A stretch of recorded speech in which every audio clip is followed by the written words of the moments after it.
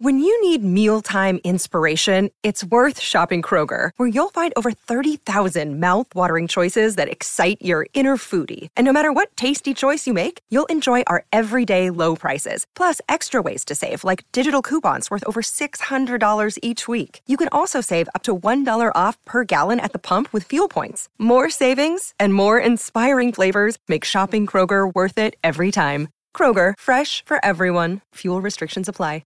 Another day is here, and you're ready for it. What to wear? Check. Breakfast, lunch, and dinner? Check. Planning for what's next and how to save for it? That's where Bank of America can help. For your financial to-dos, Bank of America has experts ready to help get you closer to your goals. Get started at one of our local financial centers or 24/7 in our mobile banking app. Find a location near you at bankofamerica.com/talktous. What would you like the power to do? Mobile banking requires downloading the app and is only available for select devices. Message and data rates may apply. Bank of America N.A., member FDIC. This is Optimal Relationships Daily, episode 900. We Shouldn't Discourage Our Kids from Trade School by Kaylin Bruce of freedomsprout.com. Hello, everybody, and welcome to the big 900 here on ORD. I am your host, Greg Audino, here to narrate some of the world's best relationship content for you each weekday. And on this particular weekday, I thank you very much for helping to support the show so we could all reach this terrific milestone together. 900 episodes. It's no joke. And it is my hope that you have learned so much from this show so far and will continue to show up and learn more because we have a lot more than 900 left. I'll tell you that for free. So let's get to what we do best and celebrate 900 with a great parenting post from Kaylin Bruce and start optimizing your life. We Shouldn't Discourage Our Kids from Trade School by Kaylin Bruce of freedomsprout.com. Good parents make sure their kids get into a good college. They may pay their way or help them pay for it, but either way, college is a must for any kid who wants to be successful, right? I'm sure you've judged by the title of this article that my answer is no. There is a stigma surrounding people who don't go to college. Even as the world becomes more BA and MBA saturated, we still preach, go to college, get good grades, and you'll be successful. If only it was that easy. If only success was just about financial prosperity. This mindset is misinformed. College doesn't always guarantee success, and frankly, college simply isn't for everyone. The choice is ultimately your child's, but you're here to guide them along. For example, too often we discredit trade schools. Meg St. Esprit highlighted this trade school stigma in an article for The Atlantic. Meg shared a story of a kid who was basically forced into medical school and ultimately ended up dropping out and going to a trade school. It's simple. We make too many decisions based on the monetary value. There are a lot of blue-collar jobs that pay as much or more than white-collar jobs. This is when people would chime in with how hard blue-collar jobs can be on your body. And while that's true in some cases, it's not always the case. A good friend of mine just finished his time in the military and got a welding certification that will garner him $90 an hour in California, which I know seems like minimum wage for California, but still, that's pretty good. A U.S. news report showed the average physician makes around $200,000 annually. Here are the specifics. Physicians made a median salary of $194,500 in 2018.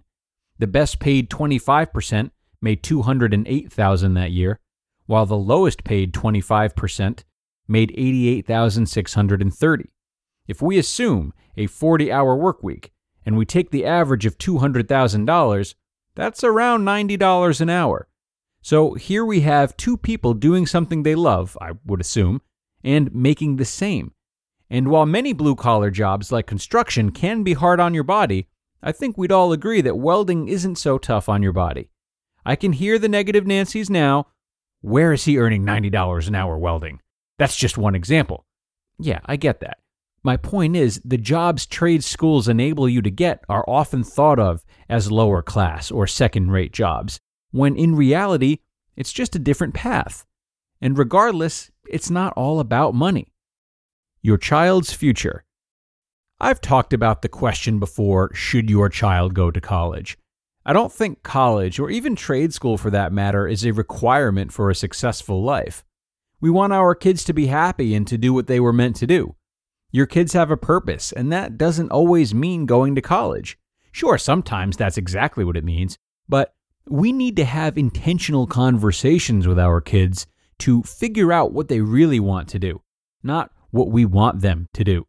If a trade school is something your kids would excel at, encourage them to chase the dream. When you consider how much less expensive trade schools are, generally speaking, and when considering how much more quickly they will be in the workforce, the financial upside is still looking pretty good. Forbes published an article with the top 25 two-year trade schools to get started on your research if you think your kids would be a good fit for trade schools. We can't talk about trade schools without bringing Mike Rowe, the former host of Dirty Jobs, into the conversation. He's been a huge advocate for trade schools and community colleges. Mike says, the simple truth is, quote, we're lending money we don't have to kids who can't pay it back to educate them for jobs that don't exist anymore, end quote. And he's right. Quote, my advice is don't rule out a community college or a trade school. That's what I did. I graduated at a community college, and it was the best thing I ever did. End quote. The choice is theirs.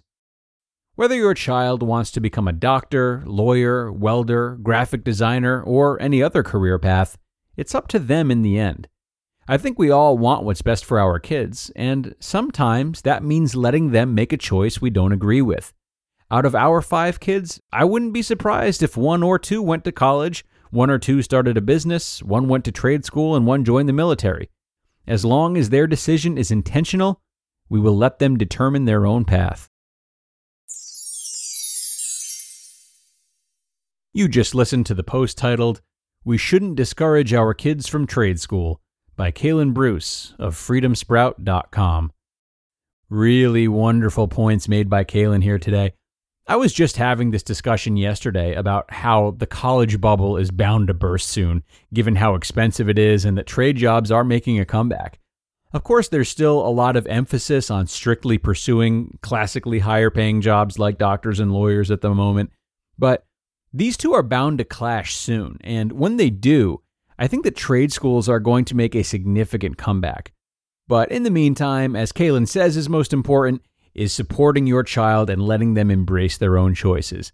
If you do feel particularly strongly about your child entering a certain field, well, channel your energy into explaining to them why you feel that way and what you feel the perks are. Explain your concern, but don't demand their participation.